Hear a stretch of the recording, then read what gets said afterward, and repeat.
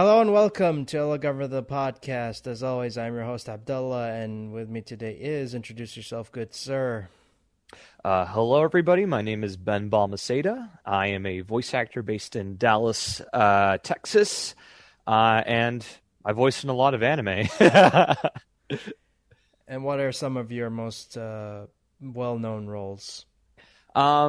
My most well-known roles, I would say, are Neku Sakuraba from The World Ends With You, the animation. I am Yui in Kemono Jihen, Moriyama in Mars Red. And Teruo Hazukashi in My Hero Academia, as well as Surma in Attack on Titan. Those last two are only in those shows for one scene, and they get like a grand total of like 5 lines. But I'm pretty fond of them either way. And yeah, I'm also in indie games like Project Wingman as Diplomat, and yeah, some other stuff. So how did you get started? So I got my start doing just random stuff on the internet, like most people do.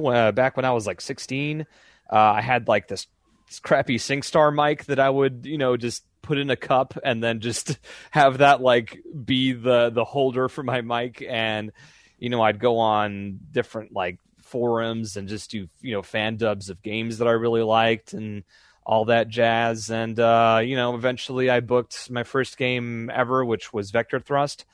It's like now at this point, it feels like it's an ancient like flight combat game. But then, little by little, I started to do more and more stuff until eventually I moved to the US. I started doing some classes with some people, eventually got called into Funimation to do some bits. And then it just kept growing and growing and growing until I got some characters under my belt, and now here I am. And what made you want to get into anime? I'm a huge fan of anime, despite the fact that I constantly make fun of people for liking anime. The first anime I ever watched was good old Full Metal Alchemist, and I've always been fascinated by it. But it's always been.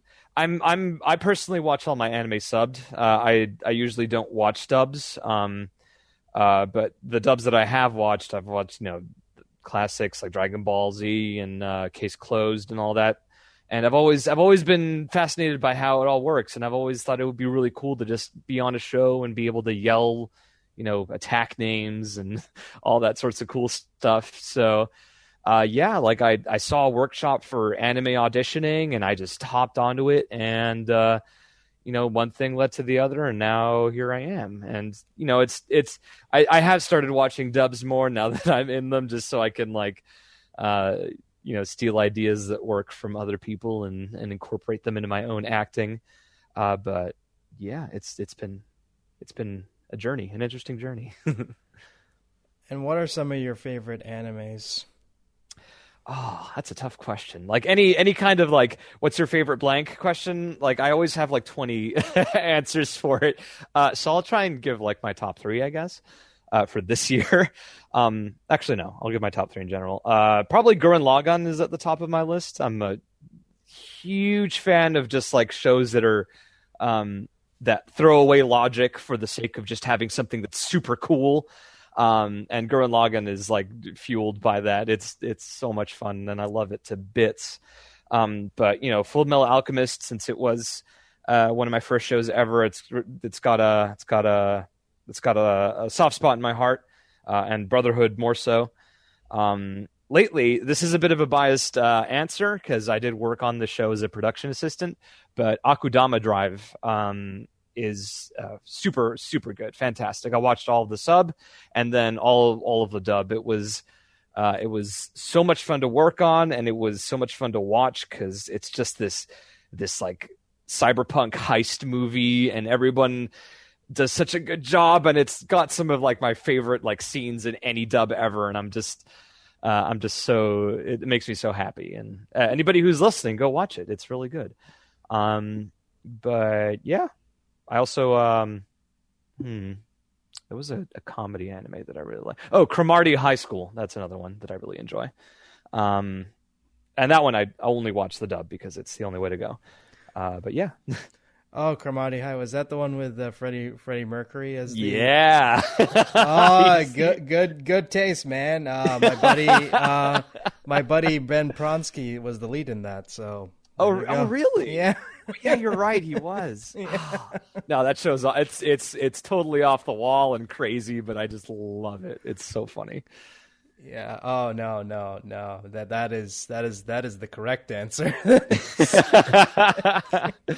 Because I'm like, oh god, he's not gonna say. Because my problem when you ask people what are your favorite anime, they just say the big three, like Naruto or Dragon Ball or One Piece, and I'm just like, eh. Well, I'm also a big One Piece fan. I'm just gonna get that out of the way. Like, I do really like it, but there are other shows that definitely deserve a lot of people's love more, and I do like those more like shows that people don't really pay that much attention to, like Akudama Drive. Although there was a lot of attention on it, and hopefully enough people will watch it so Toonami can pick it up, because that would be an amazing show for Toonami. But yeah, I love more underground stuff, definitely. No, I kind of miss the days when you went to the video store and found like the most weirdest titles, and you had no idea what these were, but you're just like, yeah, this could be interesting. Guyver, what is this? Is it a superhero thing? And then you just watch it and you're mortified because you're way too young and you shouldn't be watching people getting decapitated.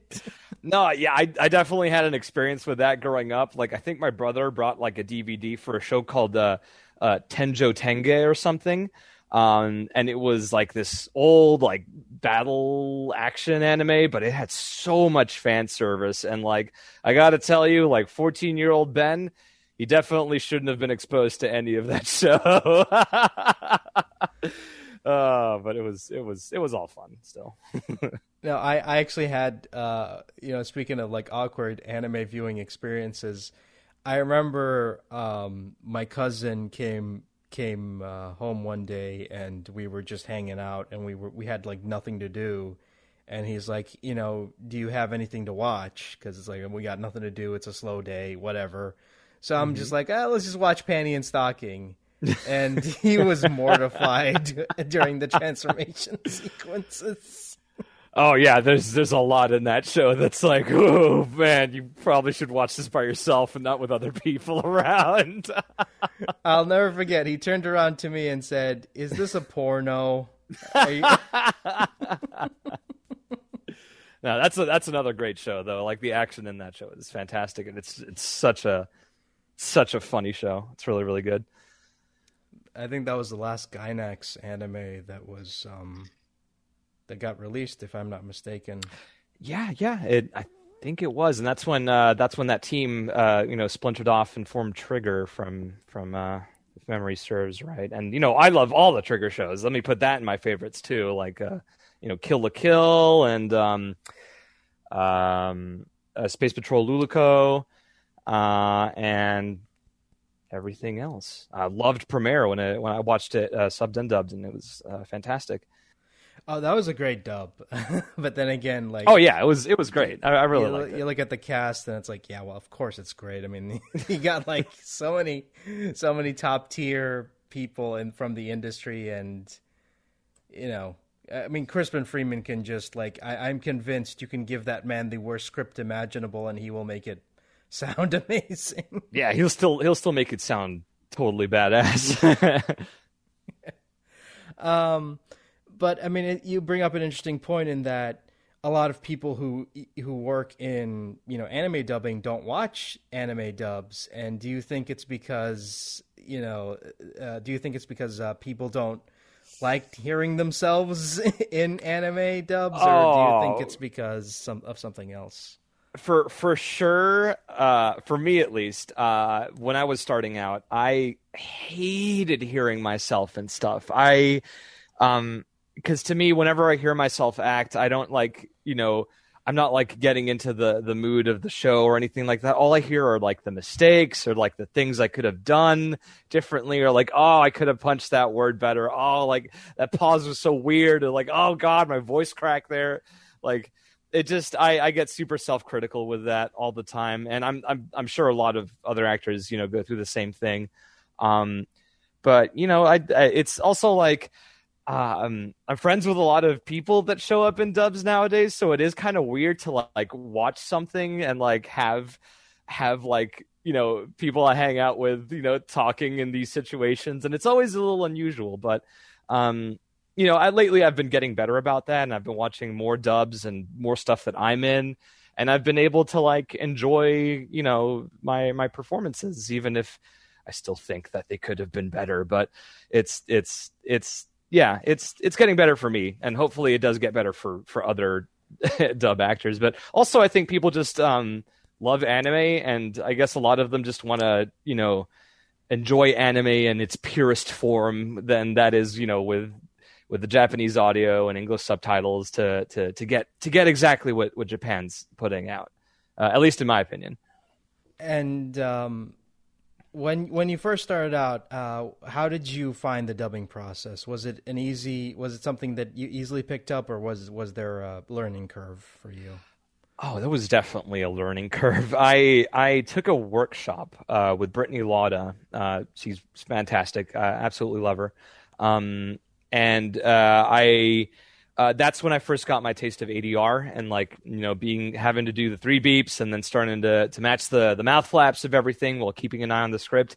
It was definitely challenging because I just didn't know where to look most of the time. I was like, do I focus on the video so I can make sure that I'm matching flaps, or do I keep an eye on the script so I know what I'm saying?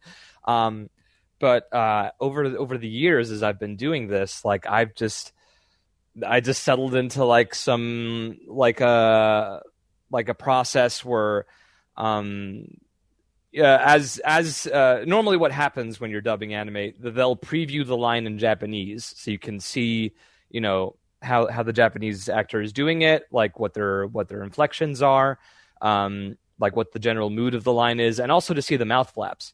But as I'm watching that preview, I'll like whisper to myself what the line is in English, so I can kind of preemptively see where everything fits.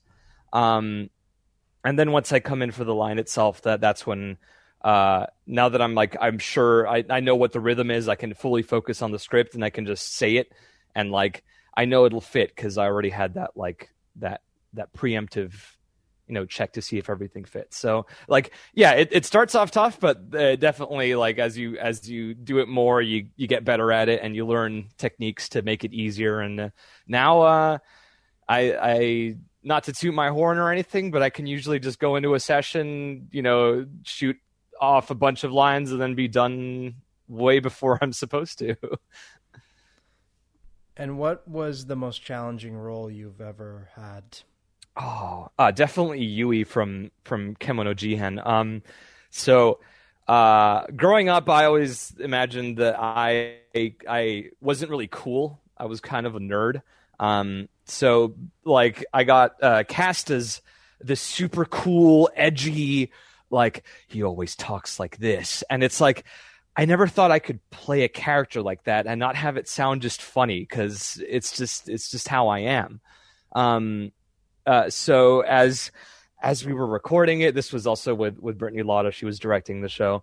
You know, she was constantly telling like make it more like, you don't have to project so much. Like make it more internal. Cause I'd be like, I can't let you do this. And I have to change it to like, I can't let you do this. And like, the more I have to internalize things way more all the time. And it felt like it was such a struggle for me to get through some lines, because they were calling for something super like deep and low and cool and like calm. And like it took me so many tries to get that right. But once I did, it was, and like once I did and I watched like the episodes with Yui in them, which are like the last 3 or 4 episodes of Kemono Jihen, I was like, I can't believe that's me. Like I'm doing all of those things, and I sound cool. And it was a real eye-opening experience. It's me realizing that I could do characters like this. And right after, like a couple of months after that, I ended up booking Neku, who basically asks for the same thing. He's super edgy and like a lot more like down here all the time. So I feel like, you know, Yui was like my growing pains for edgy anime characters, and now like I feel like I can do them pretty confidently. But those types of characters are tough to do because you have to make them sound believable and not come off as a parody of a stereotypical anime read. Exactly. And like you also have to watch out for vocal fry. yeah, exactly. Like I constantly, like, in my mind as I was doing the Yui voice, I was like, I'm just doing Shadow the Hedgehog, and it felt so like weird to me, like, you know, having to do that. But like, unironically, one of the directions I got is like, make him more like Shadow the Hedgehog, and I was like, are you sure you want me to do that? But I did it, and it sounded great. So I'm like, I'm building like anxieties for myself, and like it's just a weird, you know, brain thing. But yeah, like it definitely is a tightrope to walk. Excuse me. You know, making like one of those cooler, edgier sounding characters sound cool but also believable is the main thing. And you know, thanks to Brittany's direction, I definitely think I managed to hit that sweet spot with Yui, and I think I'm still kind of keeping something decent for Neku in World Ends With You. And what was the most fun session you've had? There's a lot of those. I think I want to say my the session I did for My Hero Academia with Hazukashi, because that was like my first like named role in like a big show, so I was super excited for it. I was over the moon for it. So in that scene, he's like he's you know, an edgy sounding dude that's like giving his tragic backstory about how he was just like a tool for a corporation and that he's going to end this. But then, you know, he's about to attack this office, but his quirk is shame, which is like the more shame he feels, the stronger he gets. So obviously the way to activate that is to just become a flasher. So I have to yell out "Metahuman liberation" as this dude is like nakedly running towards this office. And I just yelled that out, and it was a lot of fun. Colleen Klinkenbeard, the director, she was laughing. It was a great time, and like that was one of those moments that it's like, God, I'm just so happy that I get to do this as like a thing. It was great. Yeah, it was fun. But outside of that, like any battle scenes that I have in World Ends With You, I love doing them because fight reacts are always fun. So those are definitely up there too. I think you're the first guest I've had on here who has admitted that that they've enjoyed fight reacts because they're tough. Like they can definitely be super stressful on your voice and everything. And like I feel that stress too, but I just have so much fun doing it that I just get carried away, you know. I honestly can't imagine doing that for like an average session. I can't. That would just take a lot out of me, honestly. Yeah, it's a lot, but you know, we do take breaks often, like especially with The World Ends With You. After like a long fight scene, we'll usually break for 30 minutes, and I can drink some throat coat tea or, you know, honey and lemon or something to ease the throat before we jump right back into it. So they do take care of us as we're doing all that work, which is always good. It's not like the old days where people passed out from doing like Dragon Ball screams. Oh yeah. No, like I mean, after doing this and doing a bunch of, you know, Neku has to scream a ton in 12 for certain scenes. After doing that, I totally understand like why, you know, those stories exist, why people do pass out in the booth from screaming. But you know, things have gotten better since then, so I'm grateful that I don't have to do that. But do you ever worry about going into a role that requires like something like that? I have had like moments like that, but most of the time, when you're auditioning for roles,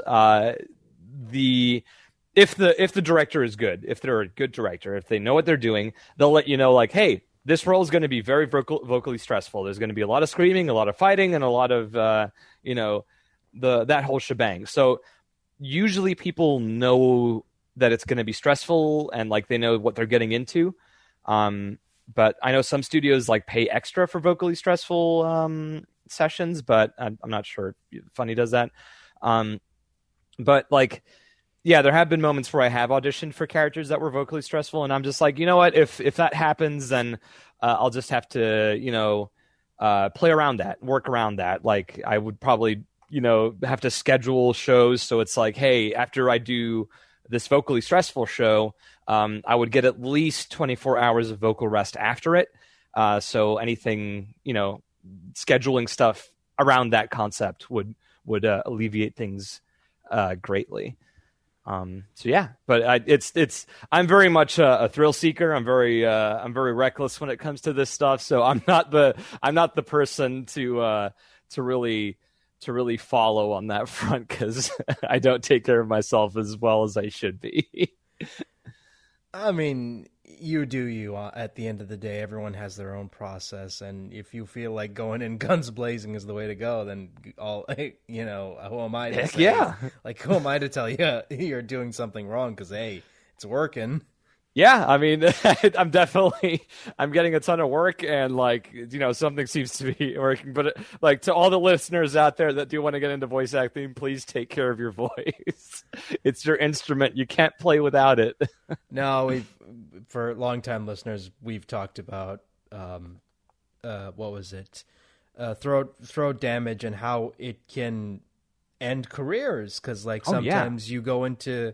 Because a lot of times it's Call of Duty or Medal of Honor. Like, you go into these sessions and those games require so much death sounds. And I've had people come on the show and say, they came out of those sessions not being able to talk because they were just they took so much out of them, out of those.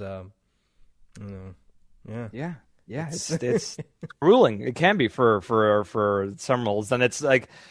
It's the Call of Duty stuff, but also, certain characters. Like, I know Cliff, I remember vividly this one video that Clifford Chapin posted on Twitter after like one session doing Bakugo in My Hero, or he was just like, hey guys, this is what my voice sounds like after like a screaming session. And that was one of those like big, like, holy crap moments where I was like, dang, that's this business. Sometimes it doesn't screw around. So like, yeah, it's tough, but he's still doing it. So he's probably got his own methods of making sure, his throat's okay after those kinds of sessions. That's a tough character to do because he's constantly angry. He only has like one emotion, and that's anger. Yeah, it's a lot of yelling, and it's like it probably must be a lot of fun to do. Like, if vocal health wasn't a factor, it would be like such a fun character to do all the time. Especially because I've played the video game, and those sessions must have been nightmarish. Because, oh boy. yeah. No, the games are no joke. But like again, like they the game studios that I've worked with, like if there is yelling, like they'll definitely break, and they'll give you some time to recover after those super, intense moments. Yeah. And I was going to ask, if there's, when you audition for a role, do they send you any specs or pictures of what the character looks like, or is it just a vague description? It depends. It depends on where the auditions come from. Some places do have specs. Some places do have pictures. Some places have absolutely nothing at all. But generally there'll be something to guide you every time. Like it'll be maybe like, oh, he's got a gruff voice, or like, oh, age is around 20s or so. Like, so you always have like something to go off. For me, I can kind of make do with as little or as much information as they do send me. Like I if they give me very little information, I just do whatever I want, basically. So yeah, it really does depend. But I do like it when they send stuff with like nice descriptions and pictures and everything, because like that helps to place. Sometimes it helps to place where the voice should be. And was there ever a moment where you ad-libbed something and they kept it in? Oh, that's a good question. Um, no, I don't think there's anything there's a lot of things that I've ad-libbed, but it's usually like stuff that I do to screw around and not like things that I'm like you should keep that in. So luckily I didn't. Oh wait, no, there is a thing. I did an ad for a dog shelter. It was like an adoption ad for one of the dogs there, and his name was Bronx. The dog's name was Bronx.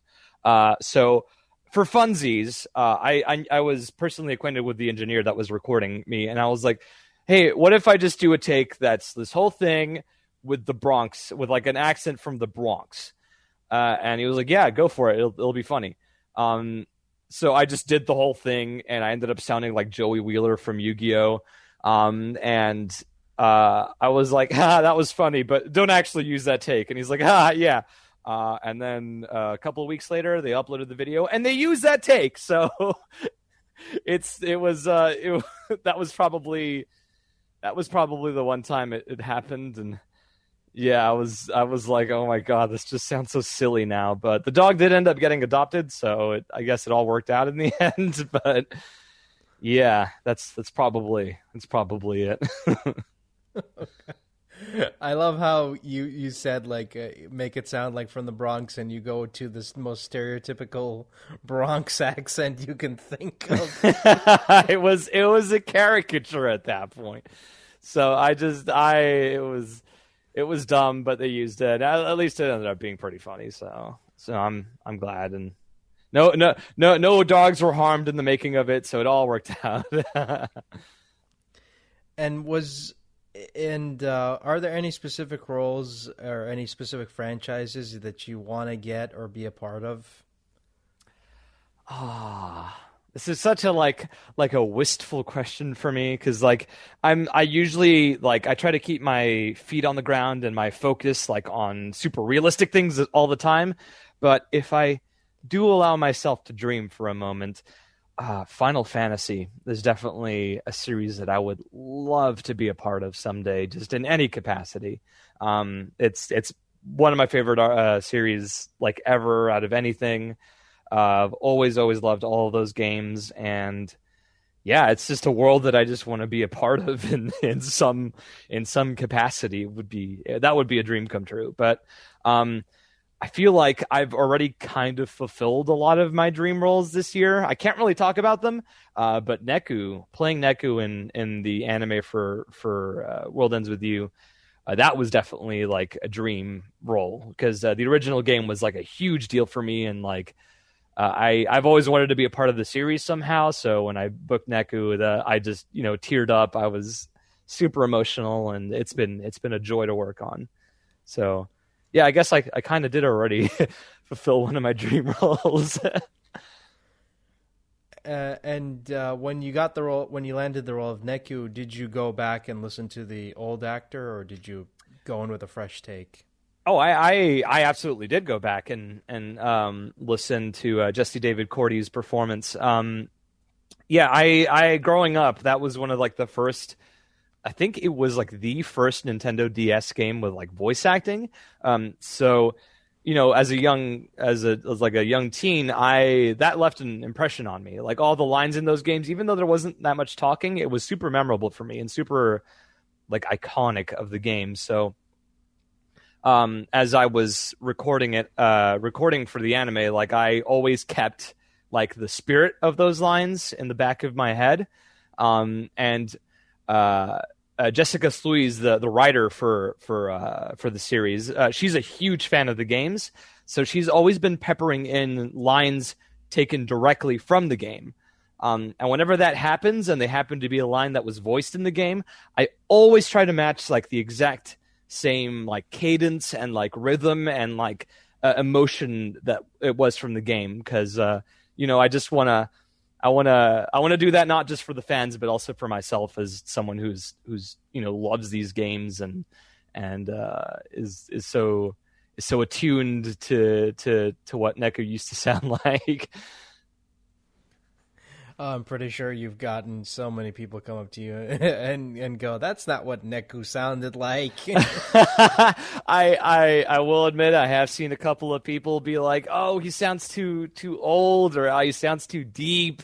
But like I think I don't know if this is 100% correct, but I think Jesse was younger than I was when he recorded for Neku back in the day. So I'm kind of trying to voice kind of match the energy of someone that was way younger than me back when they did this thing. But I've gotten a lot of people that have loved this new take, and they're enjoying the dub, and they're seeing all the love and care that we're putting into it. And I think both sides are valid, and they have the right to say what they want to, and it's. If you enjoy it, enjoy it. With simuldubs being a thing now, do you think that's made the quality of the dubs better or worse? Interesting question. I feel like dub quality hasn't really compromised all that much due to simuldubs. The biggest problem with simuldubs is that sometimes deadlines can be super, super strict. And it always feels like maybe, if a show had an infinite amount of time, obviously it would be, infinitely better than it could be compared to when it's under a tight deadline. But given how things have, one of my favorite modern dubs is My Hero Academia, and that was done as a simul dub. I think everybody in that show is great. I think all the performances were solid. So it really varies from show to show, but I think overall things are still going strong, even as the simul dub machine has reared its head. I mean, I ask because this is kind of a thing that we have to get used to now because I don't know if you've noticed this, but anime is in pretty high demand these days. Oh yeah, it's fantastic. I'm so happy to see more and more people embracing it and anime becoming more and more mainstream. That's I saw Cole Sprouse or something, that old Disney actor. He was cosplaying Eren Yeager for Halloween, and I'm the more normal people do anime stuff, the cooler it is. But yeah, it definitely is it's important for simuldubs to happen just so we can have that we can walk at around the same pace as Japan when they put out their shows. So yeah, it's a good thing. And with everyone with home recordings being more of the norm now, do you think that's made things easier or harder? Well, it depends on who you ask this question. For me, I feel like it's easier because I get to jump into my booth right out of bed in my pajamas, and nobody needs to tell me to put on a shirt if I'm not wearing one. But for the engineers, for the mixers, for the directors, it is a lot tougher for them because they need to engineer all these different sounding booths that people are using. Maybe if people are using different mics, they'll sound different.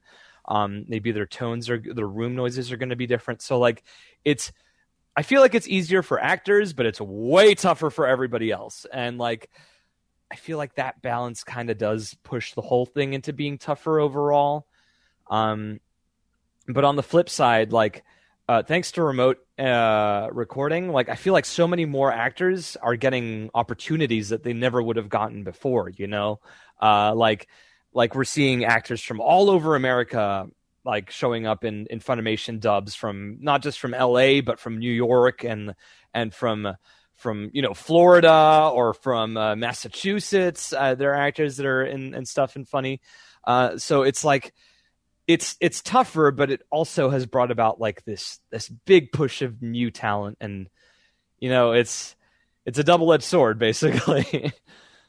Now, I think it's still surreal to me when I read the news that Dave Sobolev was going to be in One Piece. I'm like, that is Oh yeah, that is weird to me. it's super wild. Like it's just I don't want to like make any assumptions on what brought it about. I'm just like, man, it's cool. It's very interesting, very exciting, and I'm looking forward to hearing more of his performance. No, I've had him on the show. He is amazing. He is. Oh, he he's gets it. super He cool. gets it. I've been meaning to take a class with him, but I don't have the time for it. So I do. This has all been a great reminder to jump on that. I mean, I would imagine like you would have already taken it because he knows his shit. He knows his shit. Like he is one of those like one of the smartest people you'll ever talk to when it comes to the business. He knows everything, and I highly recommend everyone take his class. I mean, if you're serious about this business and you want to get into it, take his class. It's amazing. Yeah, I have yet to meet somebody that has taken his class and not been like, this was amazing, like super informative, super great. He's awesome. Like I'm friends with a lot of his pupils. No, I mean, because he gets character, he breaks it down. He's like, okay, if you're playing a villain character, these are the things you need to understand when playing a villain, and he will break it down to you until you get it, and you will get it at the end of the session. God, that's great. Yeah, definitely need to do that myself and not just keep hearing people talk about it. I'm sorry. Can you tell I'm a huge fan of Dave Sobolev? Now you do. I would have never have guessed. Oh, come on. But yeah, it is. Like you said, it's both a good and bad thing in that it's good because we're getting more and more people in that would have never shown up in funny dubs years ago. But it's also bad because it's making things a little bit harder for people who want to get into the business. Oh, yeah, definitely. And I feel like it is bringing new people into, mainstream dubs like in funny and in, I guess, in stuff in LA. But like for the people that are, that are like at the very, very bottom of the, of the like the totem pole, like those that are just starting out and are trying to break into the industry, it can be pretty tough on them because it's hard to really network during like a pandemic and like to really meet with directors face to face and be able to like showcase your skills. In the before time, in the long ago when classes were still in person, like that would be a way that a lot of people would get into the minds of directors. And that's how a lot of new talent would get scouted. But now, like, there's not those kinds of opportunities. And if there are, they're a lot tougher to find or get into. So like it's for people that have gotten like that first foot in the door, I feel like this is their time to shine. But for those that are still like, fully outside of the door, it's going to take some creative knocking to get it to open just a little bit to continue this weird analogy. Yeah, no. One of the things I've learned from doing this show for 2.5 years now is that networking is so important, and without it, your career will go nowhere. Exactly. Because you're working with just usually it's like the same giant group of people just in different projects and maybe different in different like roles, or either as you might be acting alongside somebody and the next day they might be directing you. So it's like it's the social game is very important in voice acting, definitely, not just in networking, but just how you handle yourself in front of other people. And like, all I can really say on that front is like, just be a good person, just be kind, be genuine. Don't screw around with people. Don't be an asshole, and just keep humble. Don't fumble. Yeah. and it's also kind of weird to me listening to, seeing a lot of up and coming people and realizing that some of them have just graduated high school and they're already doing anime. I'm just like, that's weird to me. It's wild to me too, man. I mean, like I'm 28 and I like, this is when I got my first lead, but I'm hearing about people that are like in their early 20s and they're getting their first leads before anything else. And I'm just like, I don't even feel any envy. I'm just like, dang, like they like, we're all on this journey, and like some people are starting it earlier, some people are starting it later, but all that matters is that we're doing stuff and we're having fun, and that's the most important part. But also, like, gosh dang, some people are just so talented, and I'm amazed by them. Do you ever, when you're watching a show, do you ever take notes about someone's performance? I don't take notes per se, like with a pen and paper, but I do if like a particular read or like a particular like performance or something like that does stand out to me, like I do kind of like put more thought into it. Like maybe I will pause the video and like think about it for a second and like, think about why it resonated with me.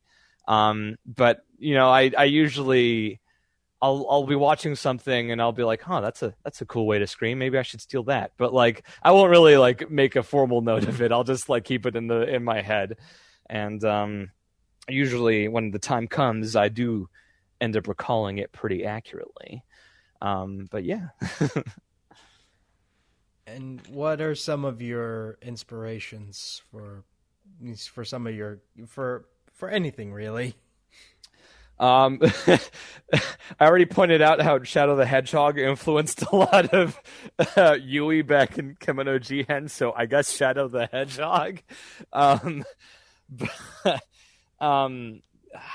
in terms of like actors, I'm a very like, what's a good way of saying it? Like, I'm somebody who's very like, I want to get to places by my own strength, with my own two hands. I don't want to rely on other people, and I don't want to I want to try and figure things out myself if I can. But there are a lot of performances that did influence a lot of the ways that I approach reads. Like David Hayter as Solid Snake is definitely one of them.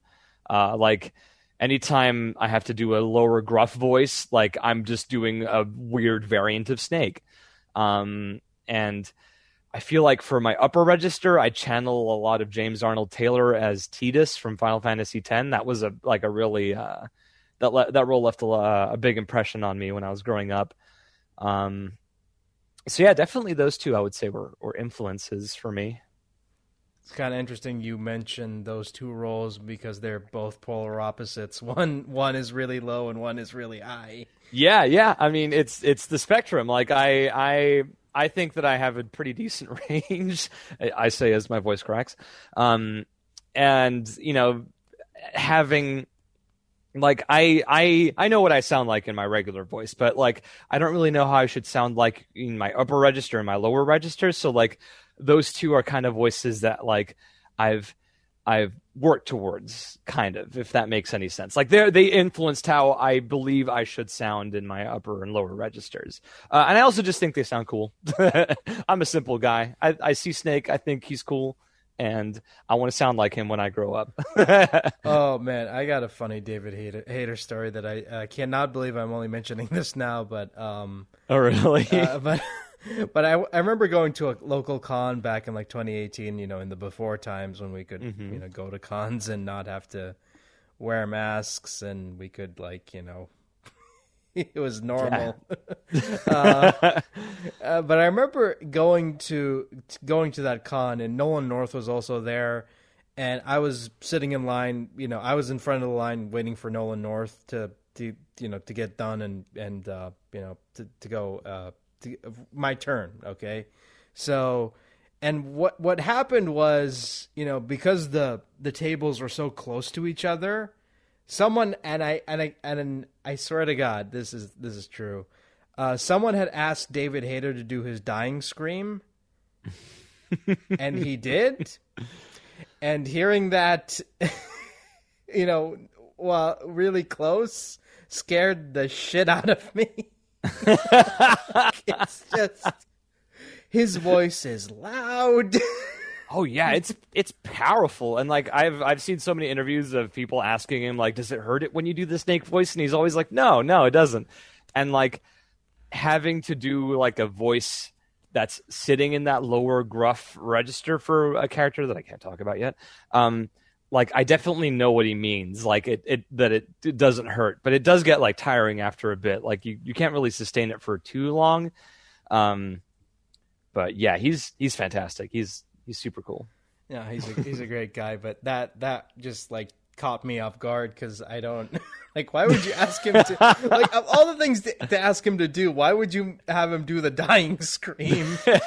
It's an iconic scream, so I can see that. But like having it happen right next to you must be terrifying.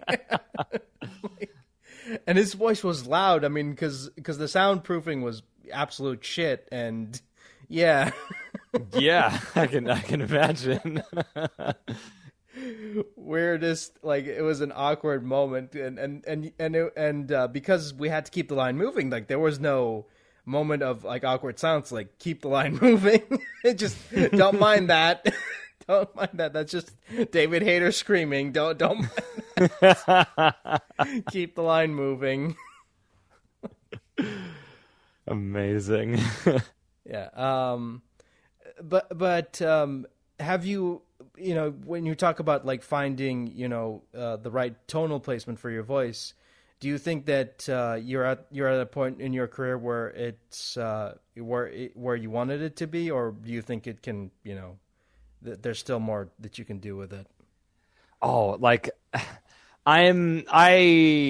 I constantly tell people that perfection is impossible and that we shouldn't really try to be perfect, but I'm still a perfectionist. I always strive to be as best as I can. So I'm really happy where I sit right now, but I'm always trying to push it further. Like even like by 1% at a time. Like if I can improve at least 1%, even like 1% a year, that's still good. Like I always want to get better. I always want to improve, and I don't think I'll ever stop doing that until I'm dead or something. And even then, I don't think the grave will stop me. Well, you never know with technology these days that they can bring back people from the dead to certain roles, and then you wonder. Okay, well, with like the whole AI voice thing, that gives me the something about that is just so wrong in my opinion, especially if it's for someone who's passed. It's like it feels like digging up a grave. Ugh. Not a fan. Yeah, I mean, and it's a weird conversation to bring up, but because I remember when Toy Story 4 came out, and I brought this up when it came out, and I mentioned this to the guest at the time. Is like, do you think it's weird that they used like old clips from the previous movies and spliced them up to for Mr. Potato Head because his actor passed away before he could finish recording? Do you think that's weird, and do you think that's going to become the norm? And it was just because it's tough to say, because it kind of honestly felt disgusting. And I was not okay with it. And if someone passes away, the only thing you can do is just to get someone to do a voice match. Because at the end of the day, exactly. Because at the end of the day, even if it's not 100% like the original actor, it's a human being doing it. Yeah. Yeah, I fully agree. I mean, you're talking to somebody that is playing like. The same character who shares the character with another actor with Neku. Like it's sometimes, I don't think any actor owns their characters is how I see it. I think that we get to play a character and we get to enjoy it and we get to make it our own, but there's always a chance that we'll have to like pass the torch to somebody new to carry on the fight. And for in the case of Toy Story, they definitely should have gotten somebody to voice match, or even if not to voice match, then like to put their own spin on Mr. Potato Head or something like that. Like just digging up old files and like making this Frankenstein's monster of somebody's voice. It is really messed up, and hopefully something is done to like stop people from doing that. I'm also not a fan of like if an actor comes back for a role and they're a lot older. I'm not a fan of screwing up with their voice and making them sound younger. I don't like that. Yeah, that's just don't really understand like that part either. Like I get that, you know, you have to make it like sometimes you just have to force the shoe to fit, but like at that point, like why not just get a new actor? Like I know no two voices in the world are built the same, but there are a lot of people that can sound like other people if demand calls for it. So yeah, it's kind of the same thing that people should just give new folks a chance to to take over instead of forcing stuff. Oh no, you should totally just have the Simpsons guys, the Simpsons cast do the voices for all eternity, even though they don't sound like themselves anymore, and they just sound tired, and it's just so sad watching that show now. I've seen clips of just Marge's voice compared to you know how she used to sound in the earlier seasons, and it's night and day. Like at that point, you're like it feels like the directors aren't really like they don't care so much about the quality of the voice anymore, just as long as it's the same person always doing it. And like that's just like sometimes you just gotta pass the torch, man. You have to let go. And it's a tough ask either way. And you know the actors, even if whether or not they still do enjoy like doing those voices, they still make a lot of money off it. So it would also be hard for them to leave it be, if you know if they had the choice. But you know it is what it is basically. Yeah, I mean that's kind of my problem with long running anything these days is that you will get older, your voice will change, and it will become noticeable.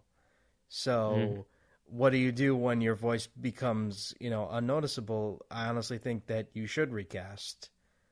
And yeah. I know that sounds harsh, but either end the show, or just recast. Like there are no other options other than those two. Yeah, I mean, we've seen it happen with shows like Adventure Time is probably the biggest example of that, where Finn's original actor, just you know, he grew up, he got older, and his voice changed, so they had to replace him with a new actor. It's the same deal, but like you know, there's a ton of variables at play, like contracts and you know what the actor wants compared to what producers might want, compared to what the director might want. So it's a whole mess of things, and yeah, it's. As I said, it is what it is.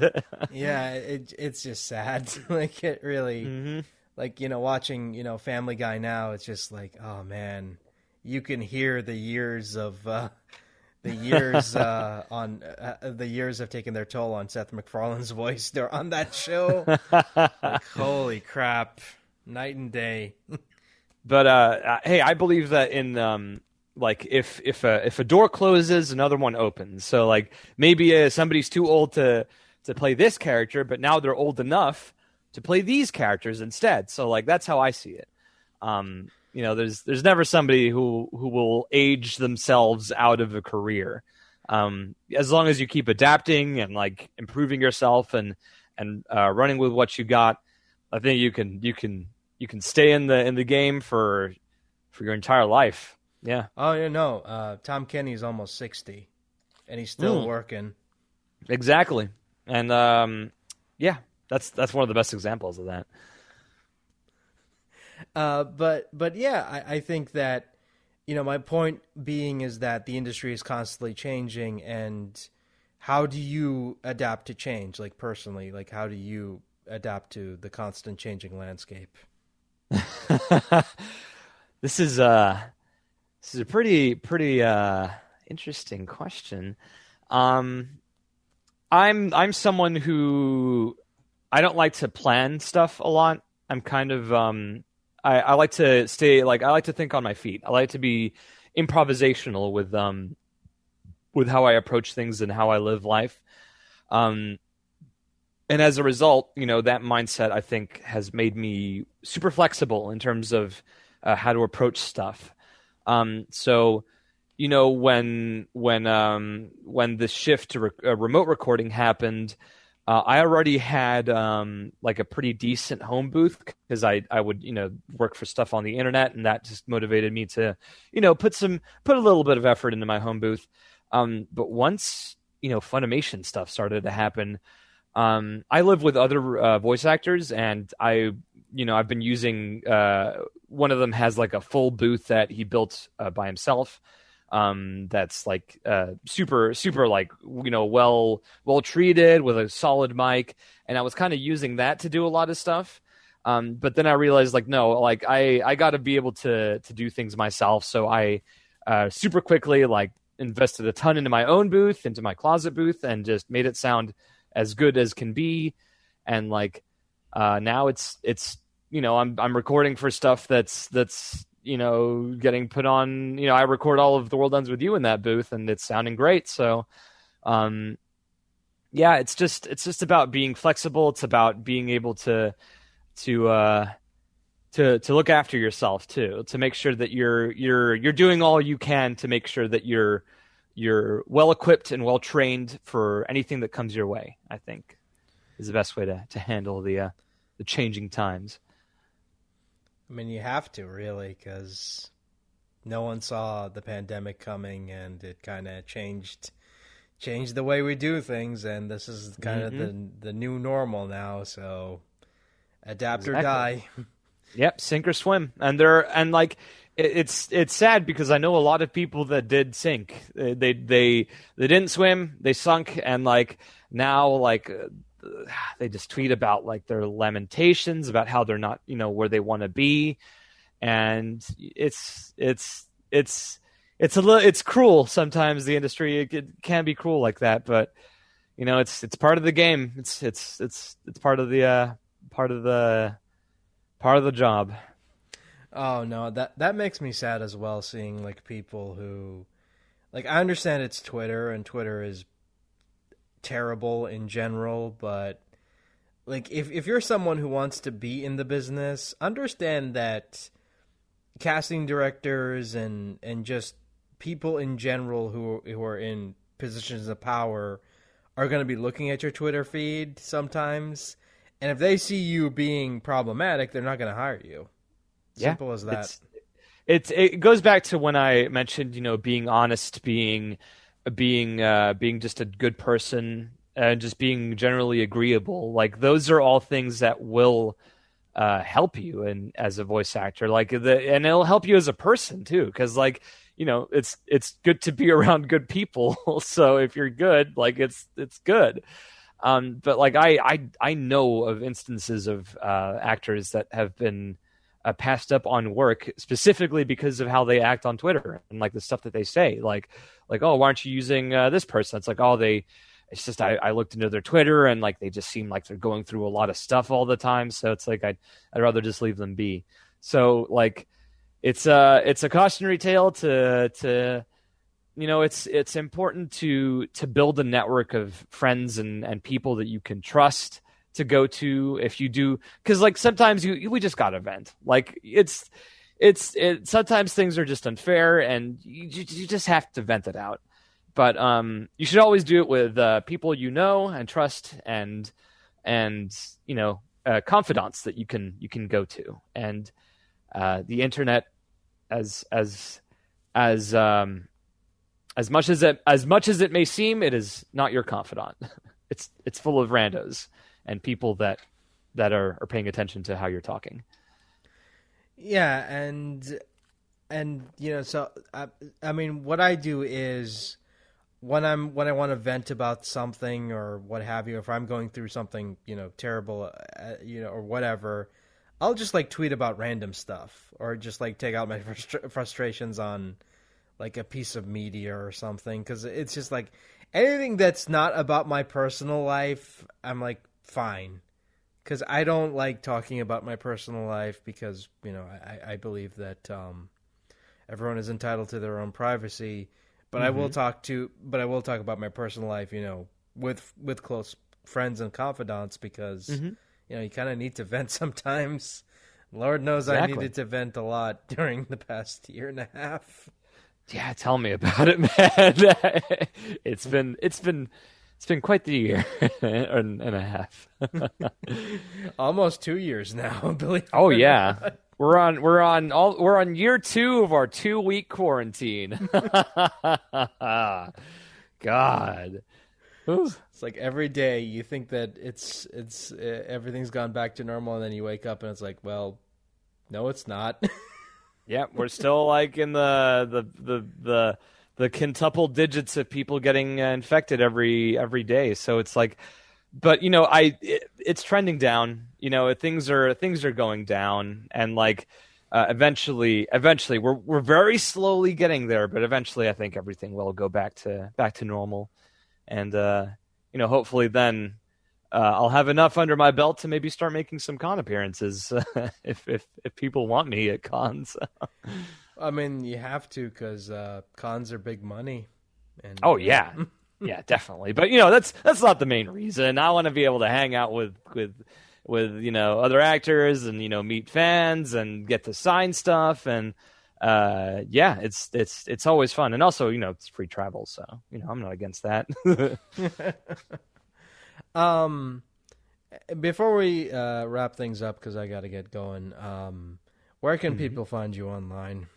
So the best place to follow my adventures and misadventures is on Twitter at BenBvoicing, BenBevoicing. I also occasionally stream on Twitch. It's the same handle, BenBvoicing. But I'm kind of terrible. I don't have a schedule. I just stream whenever I feel like it. And like the last time I've streamed is like 2 months ago. So I kind of suck on that.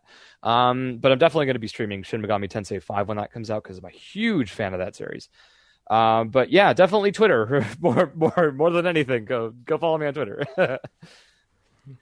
So yeah, go follow him on Twitter and yeah. Yeah. And watch The World Ends With You, the animation, and Akudama Drive and Kimono Jihen. There you go. That's all the plugs I need to do. All right. Thanks so much for taking the time up to do this. This has been a lot of fun. If you ever want to come back, you know where to find me. Thank you. It's been a blast. Thank you for having me. All right. Take care. Bye. Bye-bye.